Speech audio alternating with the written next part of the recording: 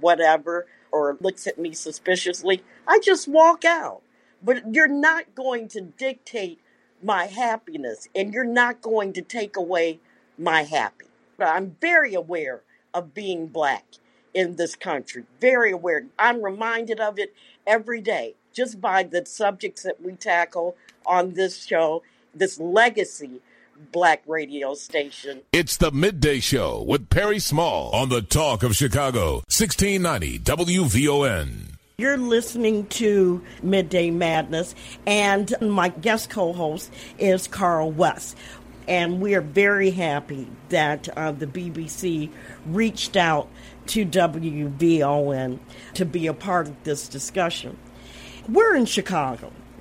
Chicago is the most segregated city in the country, and it has been like this for decades, centuries.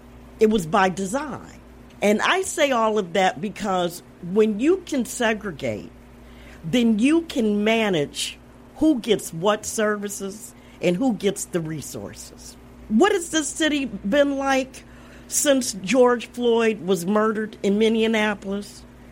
Well, we have our own George Floyds. We have Laquan McDonald's.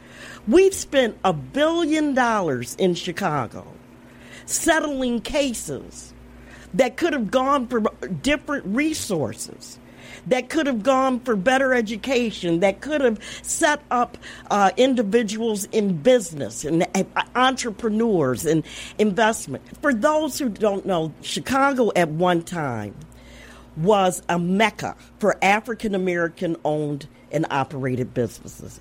We had 8 Black-owned banks. These Black-owned banks would provide capital to start new businesses.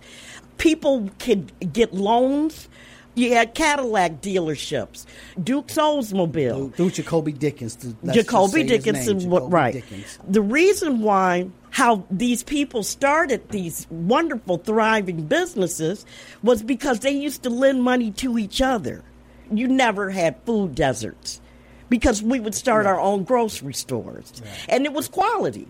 And for some reason, there was a disinvestment in our community.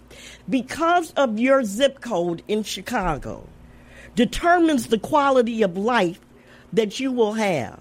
What is the turning point, Carl? What do you think needs to happen? This conversation is built around the banking institutions and their inabilities to see us, Black people, for that matter, as a viable race of people other than being consumers to their products. That's all they see us as. We're not worthy, of course, of home ownership. We're not worthy of insurance policies.